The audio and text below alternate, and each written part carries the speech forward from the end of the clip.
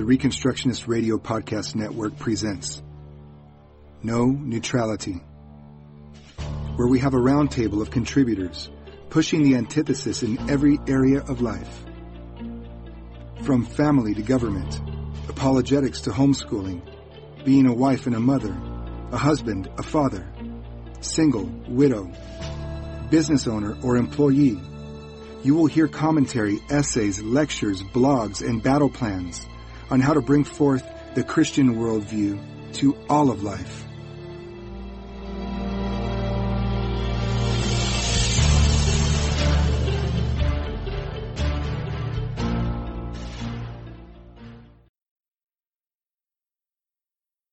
Lectures on the Politics of God and the Politics of Man, Lecture 5. The Politics of God and the Politics of Man, Part 3. I said at the beginning of Lecture 3 that in relation to the Christian religion, the term politics can be used in two senses, in a general sense and in a more specific sense, and that Christianity is inevitably political in both these senses. In what has been said previously, I have been referring to politics as a general, that's to say all-embracing, category for understanding human life. We come now to the second sense in which I am using the term politics. Politics in the specific sense refers to a particular form of social action in which men seek to establish and control the machinery of state as a means of ruling and influencing society. We have seen that in the politics of man, the state becomes the object of man's apostate desire to control his own life independently of God. The state is made to function as an unlimited authority that replaces God and his providential government of the world. In other words, man idolizes the state. Without God, man seeks to control his own destiny. The means he uses to do this is the state.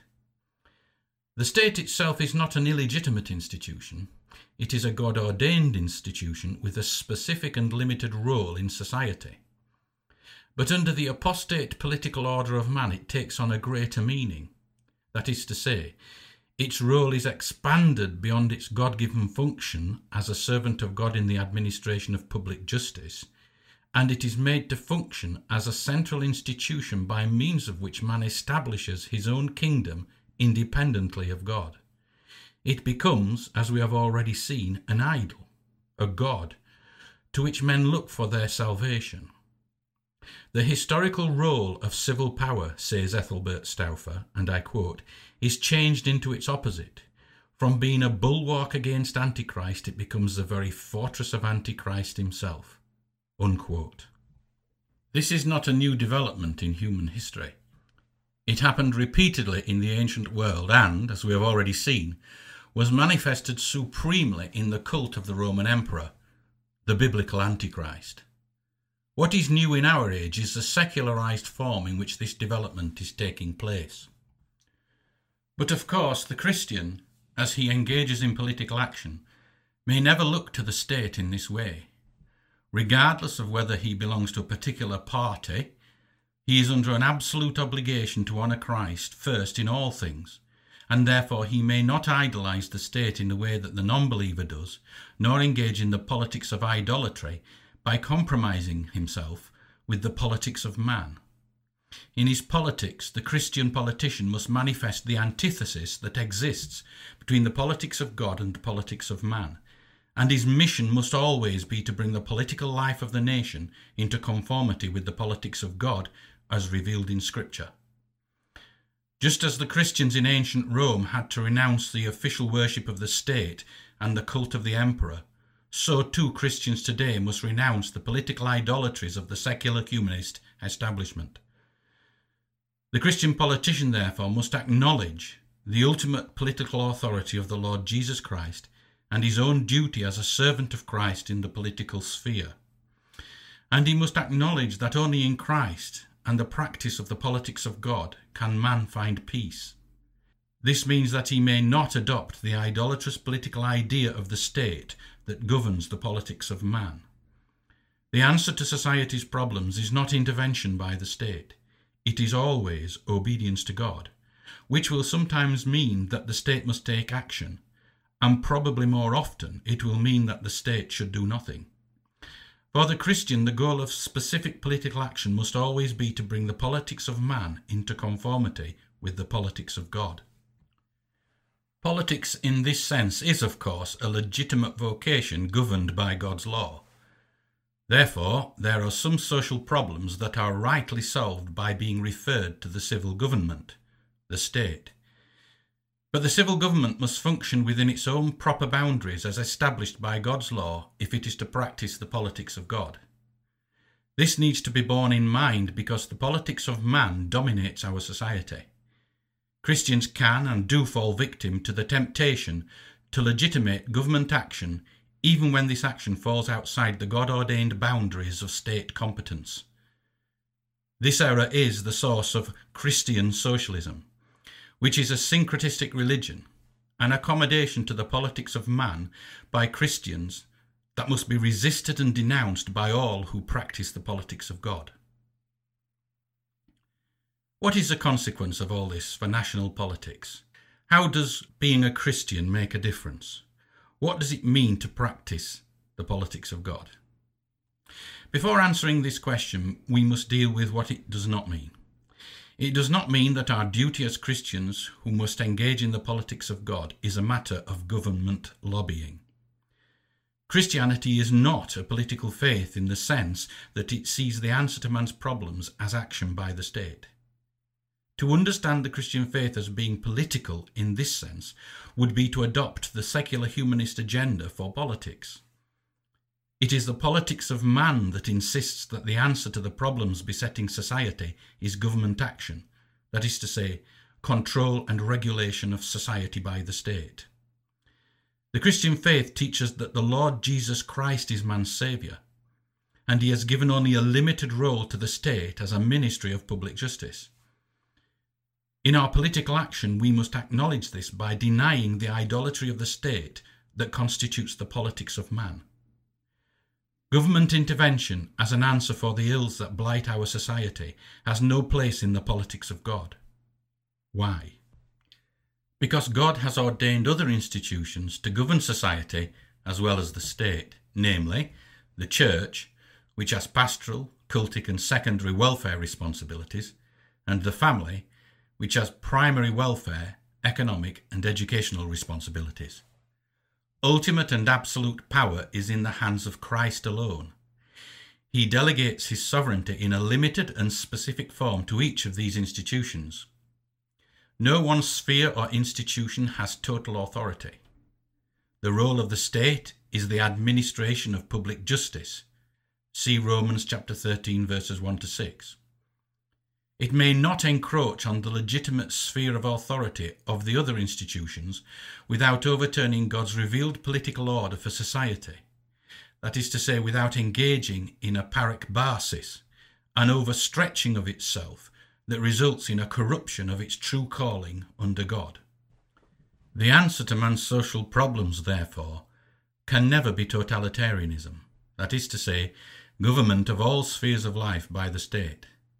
Obedience to Christ in the political realm means that we must observe the boundaries, functions, and authority of each of the institutions that God has ordained for the government of human society. Whilst the politics of man is essentially monist in this sense, that is to say, it absolutizes the state, the politics of God, that is to say, the Christian social order, is essentially pluralistic in the sense that there is in society a plurality of institutions that govern different spheres of life, all of which hold their authority in a delegated form from Christ, their head.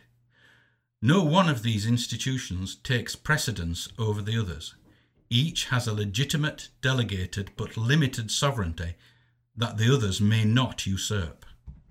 It is not being suggested here, therefore, that all Christians need to do to practice the politics of God is to establish Christian political parties or organise Christian lobbying groups. This point cannot be emphasised too strongly. The politics of God requires us to reject the politics of man, which sees state intervention as the answer to society's problems.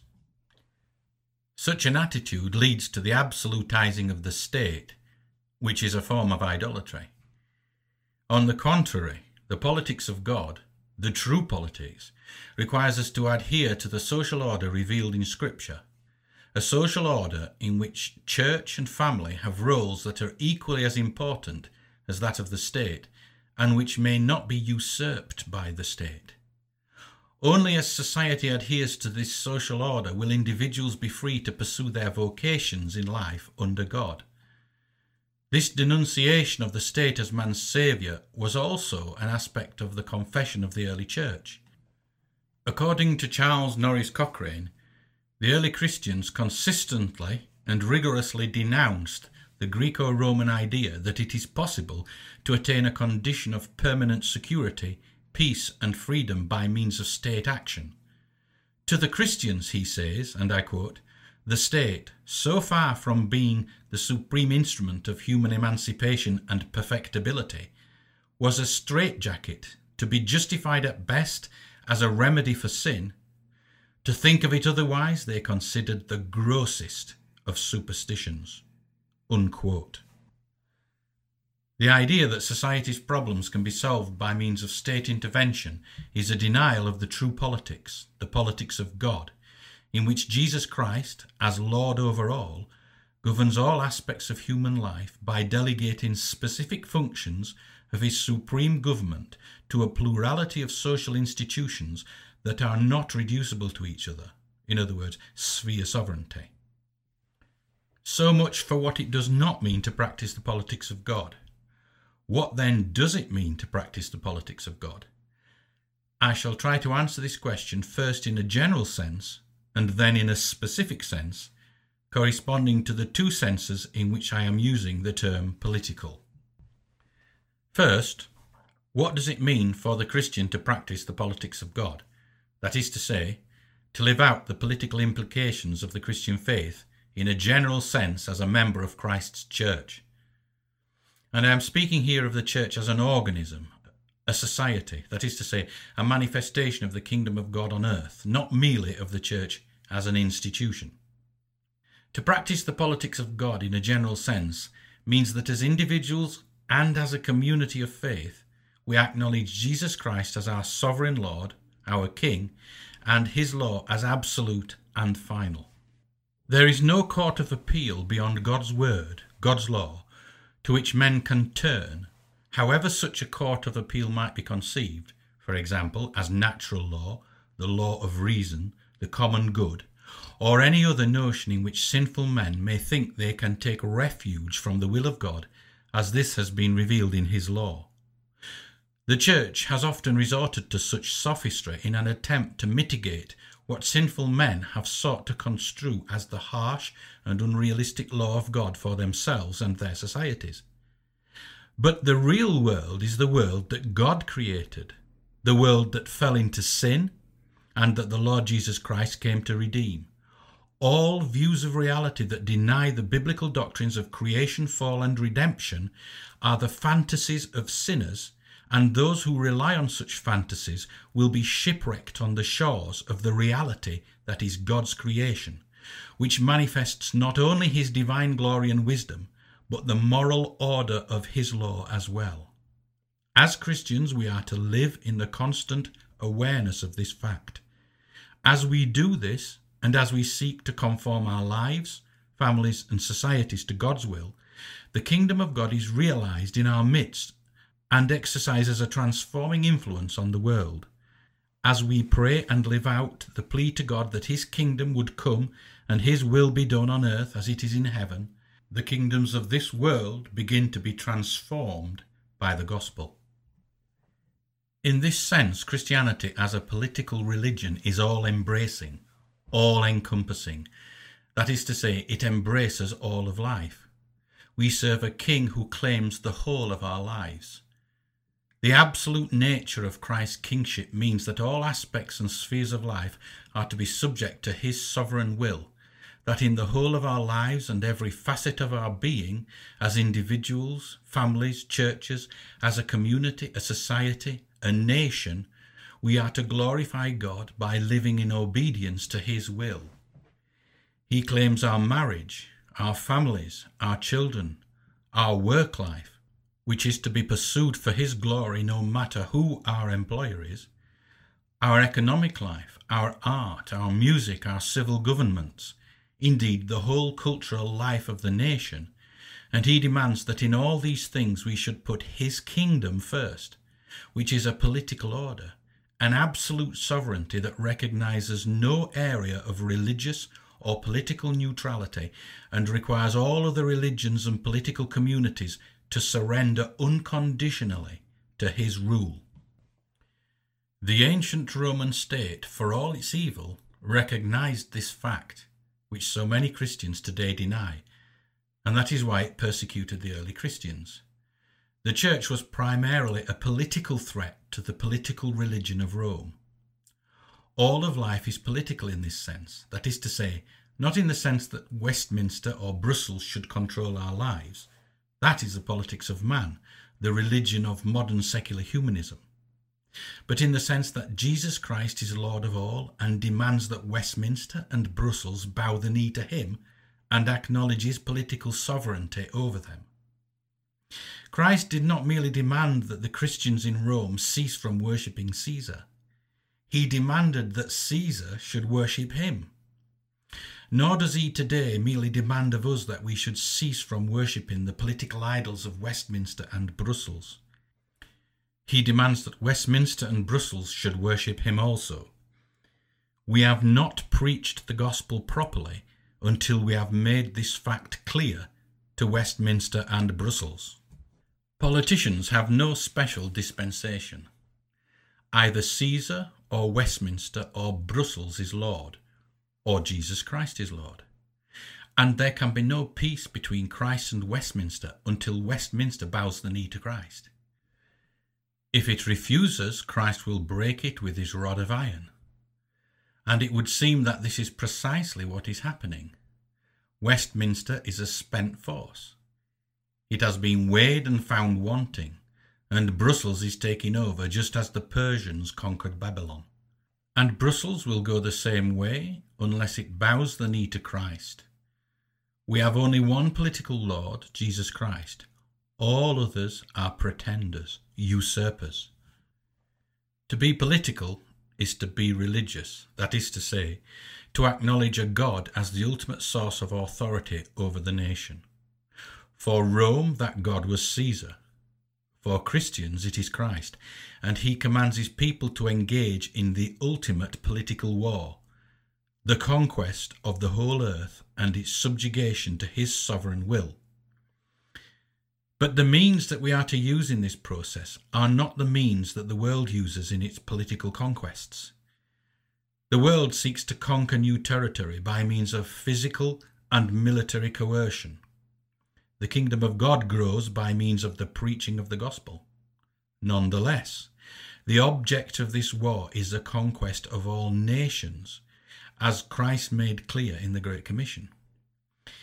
In each sphere of life, then, the implications of Christ's political sovereignty must be worked out.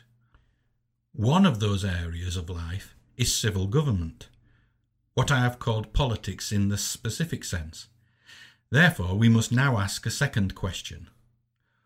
What does it mean to practice the politics of God specifically? How can Christians work out the political implications of Christ's lordship in a society that does not acknowledge Jesus Christ as Lord, indeed that emphatically denies his lordship over the civil government, the state? How do Christians practice the politics of God in a society ruled by the politics of man? First, we must seek to understand what Scripture has to say about this important sphere of life, and it has much to say. We must seek to understand what biblical principles are relevant and how these principles apply to human action in the political sphere. In other words, we must develop a comprehensive political theology. If the church is to speak prophetically to the modern world and call it to repentance and obedience to the Lord Jesus Christ, she must understand what is going on at the heart of modern man's insane rebellion against God. Only then will she be able to address the apostasy that has overtaken the Western world and, with God's help, overthrow modern man's chief idol, the godless secular state, which has exalted itself above God and now usurps his authority in virtually every sphere of life. We can be of little use in bringing the influence of the Christian gospel to bear upon the political life of the nation if we do not understand in the first place how the gospel applies to the political sphere. The Holy Spirit does not use ignorance as a means of enabling Christians to bear effective witness to the gospel. It is the duty of Christians to understand Scripture so that they can give a credible defense of the faith to those who ask, thereby challenging the disobedience and apostasy of the nation. We may not be able to achieve in a few decades or even in our own lifetime the transformation of society by means of the gospel, but we are able to make a start that future generations can build upon. This is impossible, however, if we have never come to a proper understanding of the Christian principles that apply to our lives and society. The Church, therefore, must address the political questions that dominate our society and develop a biblical understanding, a biblical worldview on these issues, and a political theology consistent with that worldview. The Holy Spirit works through the renewing of the mind, not through ignorance. See Romans chapter 12, verse 2. Second, we must start living as the kingdom of God. The church should be a prophetic society, an alternative Christian social order that functions across the whole spectrum of human life, and through the witness of this life in words and action calls the world to repentance and faith in the Lord Jesus Christ. Only as the church incarnates the gospel in her life as a prophetic social order will the Great Commission be fulfilled. This means that we must start applying biblical principles to our own individual lives and to the church as a living community of faith and begin living as a true society in terms of a Christian worldview in those areas of life in which we do have the freedom and authority to apply biblical norms and standards. And there is a great deal of opportunity for this. Biblical principles of justice may at present be difficult to apply in the secular courts, but they can be applied in our personal relationships, in our family lives, in our church organizations, and in our communities. They can also be applied where churches and Christians are prepared to accept Christian arbitration services that use biblical principles of justice for resolving disputes. This was a practice of the early church that has the specific sanction of Scripture. The Apostle Paul rebuked the Corinthians for going before the pagan courts and for failing to establish competent law courts for settling disputes between believers. See 1 Corinthians chapter 6, verses 1 to 8. It is necessary for the church to re-establish such courts today, since the secular courts of the land are now subject to ungodly legislation and justice cannot be expected from them. The functioning of such church courts would also be likely to have an influence beyond the church, as indeed was the case with the courts of the early church. According to Augustus Neander, and I quote, "The state allowed to the church a particular jurisdiction when it recognized, in a legal form, what had already obtained in the church before. It was the rule from the first in the Christian communities that disputes between their members should not be brought before heathen tribunals, but settled within their own body. This was befitting the mutual brotherly relation subsisting between Christians, and it had been the course adopted already in the Jewish synagogues. Paul had, in fact, expressly required this method of procedure.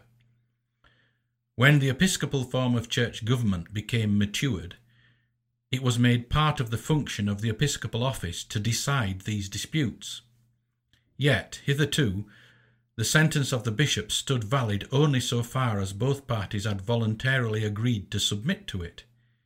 Constantine made the sentence of the bishops legally binding whenever the two parties once agreed to repair to their tribunal, so that no further appeal could be made from it. unquote. Likewise, Joseph Bingham states that, and again I quote, besides these, that is to say, the offices of bishops that were established by divine and canon law, there was one office more imposed upon them by custom and the laws of the state, which was the hearing and determining of secular cases upon the continual application and addresses that the people made to them.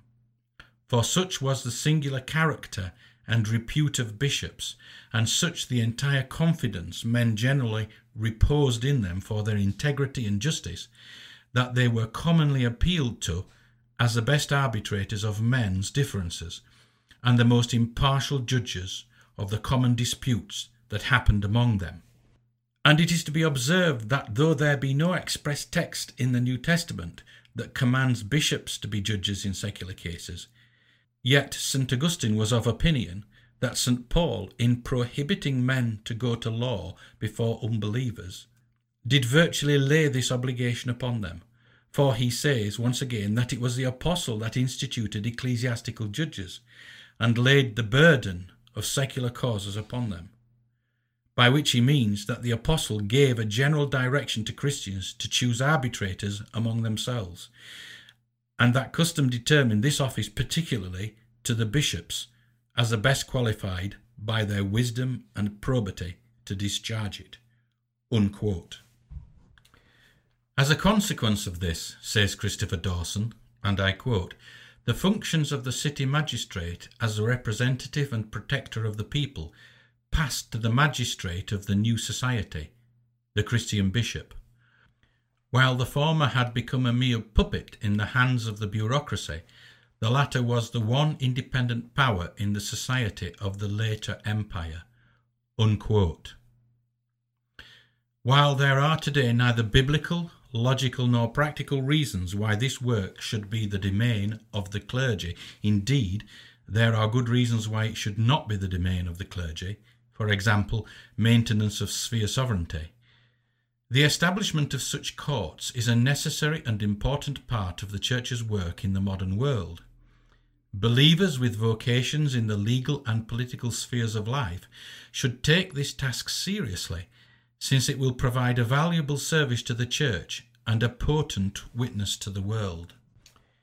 It would also enable the Church to start working out the practical details of how biblical principles of justice should apply in the modern world. This in itself is an important aspect of practicing the politics of God.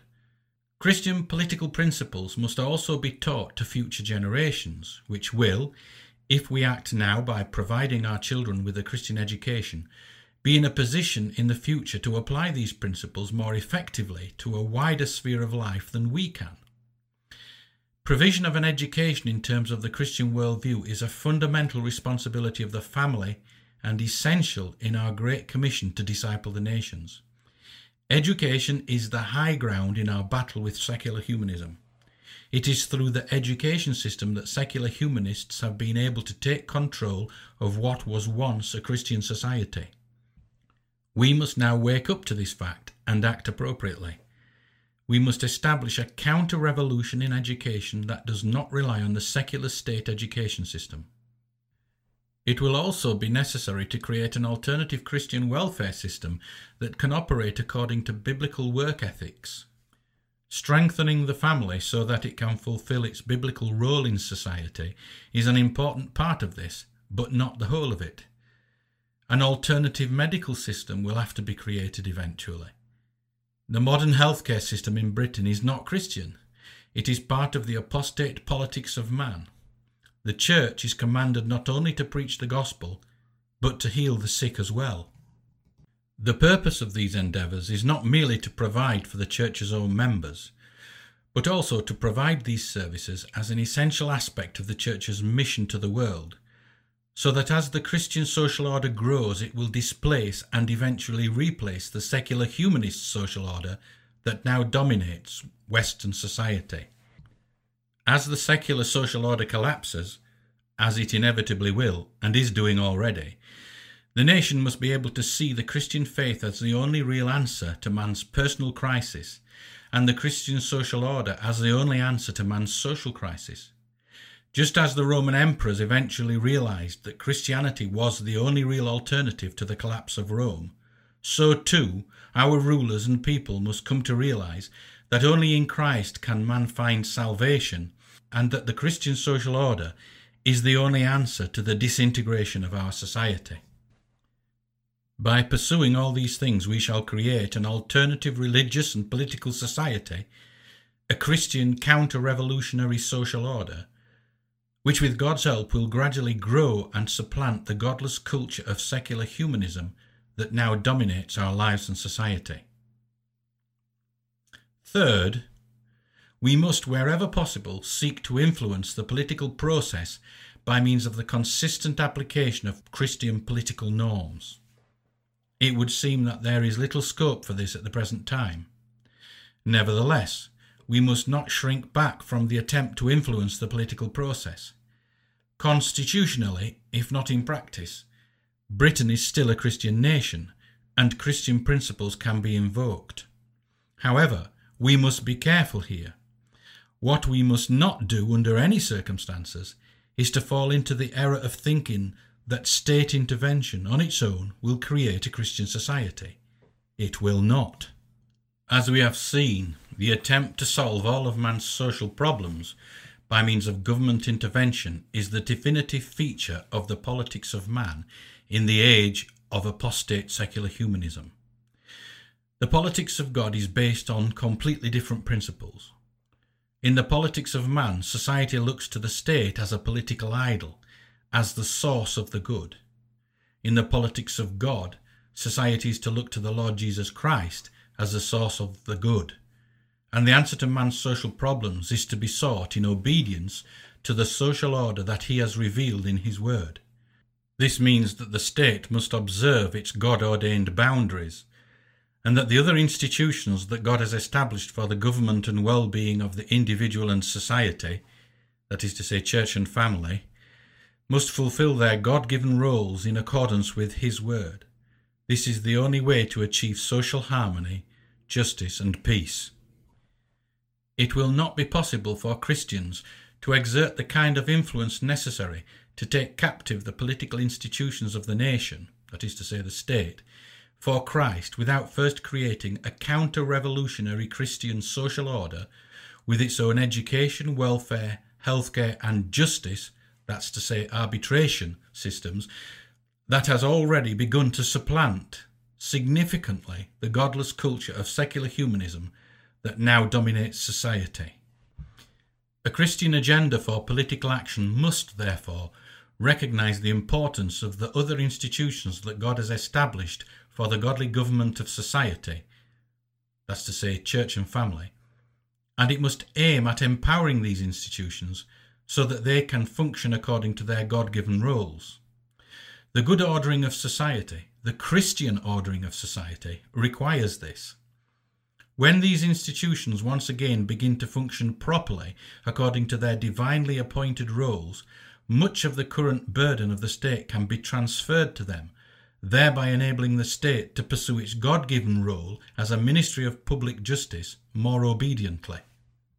None of this is possible, however, unless Christians are prepared and willing to make the sacrifices necessary to establish local communities that enshrine and embody these ideals and practices in their daily life. In other words, unless they are prepared to establish communities of faith that function as real societies with their own distinctive social order. Only in this way can the body of Christ express its existence in history as a concrete reality capable of transforming the world. In the next lecture, I shall consider the Christian view of social order and the state. I want to conclude this lecture, however, with a summary of the main points of this and the previous two lectures. Christianity is a political faith, both in a general sense, in that it recognizes that Jesus Christ is Lord, and teaches that all power and authority in heaven and on earth, and therefore all government of men and nations, is given to him alone, and in a specific sense, in that it teaches that the civil government or state is commanded to recognize the rights of God and order its work according to the light of his word as his servant. Apostate politics, the politics of man, is a form of idolatry. As Christians, we must face this idolatry head-on and oppose on every level and in every detail the politics of man with the politics of God. We cannot avoid the inevitable conflict that exists between the politics of God and the politics of man without abandoning our great commission to disciple the nations. Christians must stop running away from Goliath and take the political nature of the Christian faith seriously, as did the early church. If the church does not pose a political threat to the secular humanist state, it is because she has already bowed the knee to Caesar. Unfortunately, this is the situation today in Britain. The modern secular state is the chief idol of our age. If we fail to challenge this idolatry, we fail in our great commission to bring the nations under the discipline of the Lord Jesus Christ. The only way to challenge the politics of man, the politics of apostasy and sin, is with the politics of God. In order to do this, we need first to develop a comprehensive political theology that recognizes the rights of God as sovereign Lord over the whole spectrum of human existence. Second, we must create and maintain a counter-revolutionary Christian social order based on this political theology. While we are not able to control Westminster and Brussels, we are able, if we are prepared to make the necessary sacrifices, to begin creating an alternative Christian social order with its own education system, its own welfare system, its own healthcare system, and its own justice system. In other words, a state within a state. The influence of such a Christian social order would extend far wider than the Christian church. Being dependent upon the godless secular state for these things is not an obedient alternative, and is a servile condition that the Bible rebukes.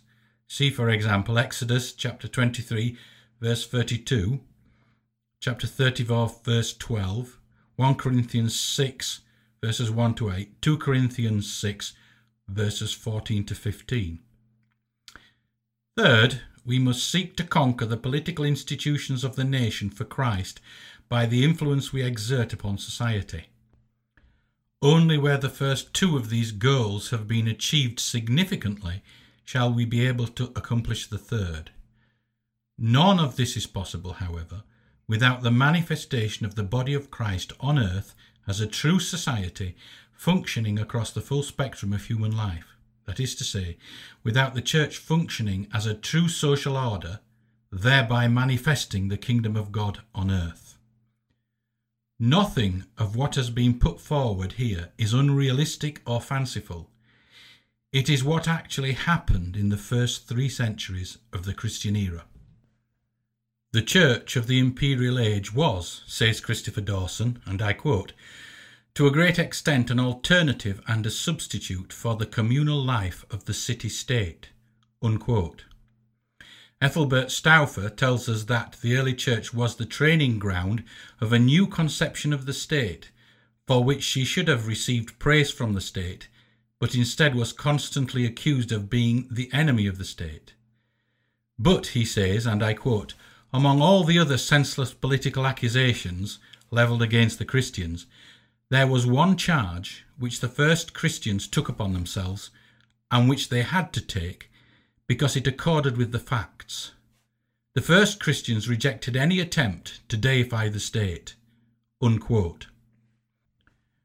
Christianity, wrote C.N. Cochrane, and again I quote, subverted the central idea of creative politics as this had been pursued throughout classical antiquity, unquote. That is to say, the idea of the polis, the state, as man's saviour, indeed as man's God, in other words, what defines him and gives meaning to his life. In his book, Caesars and Saints, The Evolution of the Christian State, 180 to 313 AD, Stuart Perrown said that Christianity possessed 3 supreme advantages over its religious competitors in the ancient world. Christianity's first advantage according to Perowne, was its Jewish origin. Christians were, and I quote, "the heirs of by far the most sublime religious philosophy that had yet appeared. And not only philosophy. The 10 Commandments were unique. There is nothing like them in any of the competing religions. Far from it. The religions of Asia Minor and of Egypt, like certain of their Syrian competitors, not only countenanced but encouraged sexual excesses. Judaism was wholly different. Its moral code was strict, implacable, and permanent. Christianity took it over in its entirety. That was its first advantage. The second advantage was that whereas no one had ever seen Isis or Atargatis or Mithras or the rest, thousands had seen and known Jesus of Nazareth. He had lived in one of the most crowded regions of the whole empire. He was always on the move. He was famous. Men and women remembered his words, recited his deeds. It was possible for his first disciples to appeal to the memory of their auditors, and they did." Unquote. But it is the third advantage mentioned by Perowne that particularly concerns us here. This third advantage that Christianity possessed over its competitors, said Perowne, and again I quote, is one which has never been explained, its organisation. From the very beginning, from the days of Peter and Paul, it had been governed by an efficient and adaptable system. Its first martyr, Stephen, was a member of the administrative branch. No other faith had anything remotely resembling this organisation. Nothing approaching the administrative unity of the Catholic Church had ever existed before, except in the Roman state. That was the problem. It was not a religious one at all, it was political. These Christians, this organised international society, was it to be the rival or the ally of the state? Unquote. The Christian faith created a new society, an alternative social order that supplanted the society of late classical antiquity as the latter collapsed. The vital centre of the society of the future, says Christopher Dawson, and I quote, was to be found not in the city-state, but in the Christian ecclesia, unquote. Describing the persecution of Christians under the Emperor Valerian in the 3rd century, Perowne goes on to say, and again I quote, "Once again it was the Christian society, not the Christian faith, which was proscribed as illicit. The persecution was, as usual, based on political and economic, not religious or theological grounds." Unquote. Likewise, speaking of the transition from the late classical to the early medieval world, Dawson said that, and I quote, "Christianity was not abandoned passively to the influences of its social environment. It had its own principle of order, its own social organs, and its own civic traditions. Christianity was not merely a doctrine and a life. It was, above all, a society, and it was the organic unity and continuity of the Christian society which preserved the spiritual identity of the Christian religion." Unquote. The cultural mission of the Church created the spiritual and social foundations upon which Western civilization was built. During the long apprenticeship of the nations, says Joseph Leclerc, and I quote, which followed the collapse of the Roman Empire, whilst the intellect of the lay community slumbered, the Church assumed almost unaided the intellectual and moral leadership of civilization. Unquote. This is how the Church exerted her influence upon and began converting the nations. It is our calling to continue that mission in our own lifetime and to prepare our children to continue the same mission in their lifetimes.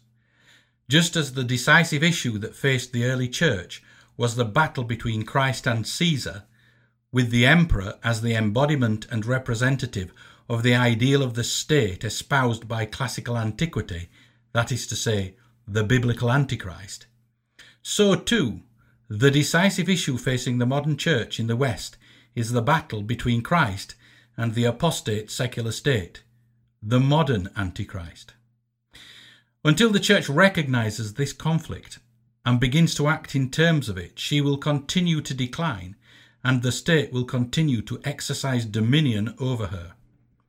If she is to conquer her enemies and fulfil her Great Commission once more, she must proclaim that Jesus Christ is Lord, that is to say, ruler, not the secular state. Victory will not come instantly, and it will not come at all without a great deal of sacrifice and tribulation. But this is the mission to which we are called. We must pick up our cross and follow the Lord Jesus Christ. The time is ripe for a change of politics in Western society. The question is simply this: is the Church, the body of Christ on earth, prepared to make the sacrifices necessary to challenge the politics of man and replace it with the politics of God? God does not grant religious neutrality to the state.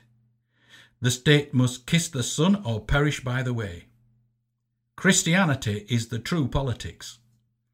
The Church must start living out this truth with every breath that she takes, and this means that Christians must once again constitute themselves an imperium in imperio, a state within a state, a kingdom that will transform the world by bringing all things into subjection to the Lord Jesus Christ.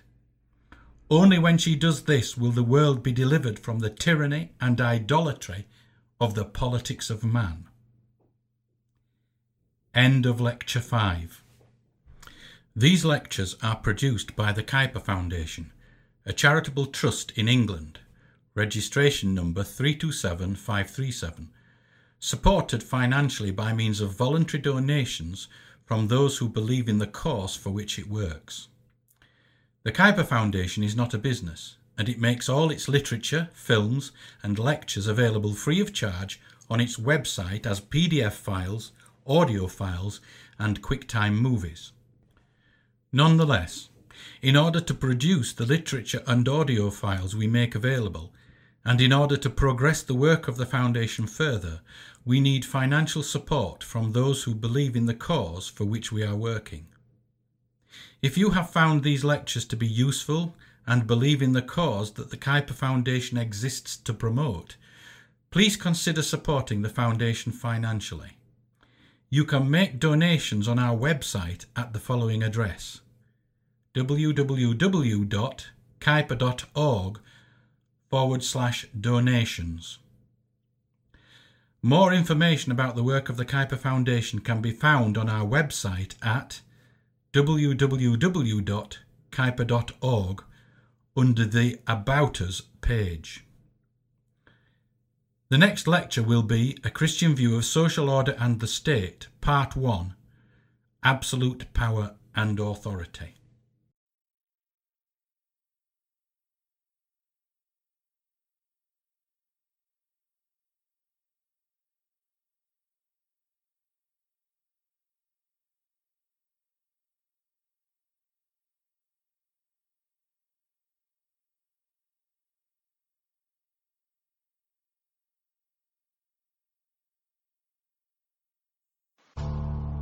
Thank you for listening to this episode of No Neutrality on the Reconstructionist Radio Podcast Network.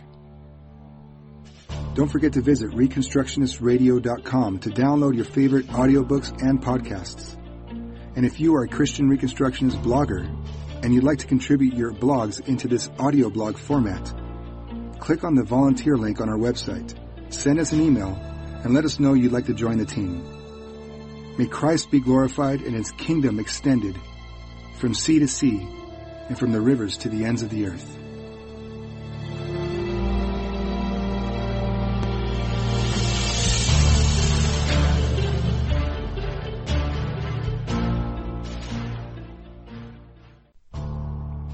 The Reconstructionist Radio Podcast Network brings to you a complete lineup of podcasts where you will hear practical and tactical theology.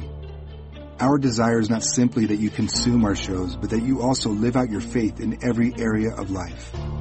We can talk all day long about these things, but if we fail to put them into practice, then we fail as ambassadors of Jesus Christ, our King. Subscribe now to your favorite Reconstructionist Radio Podcast Network shows. Or you can subscribe to the Reconstructionist Radio Master Feed, where all of the content we produce, including the audiobooks and audio articles, will pop up as soon as they are available. And don't forget to visit ReconstructionistRadio.com to volunteer as a narrator or to partner with this ministry financially. May the Holy Spirit stir you into action for Christ and His kingdom.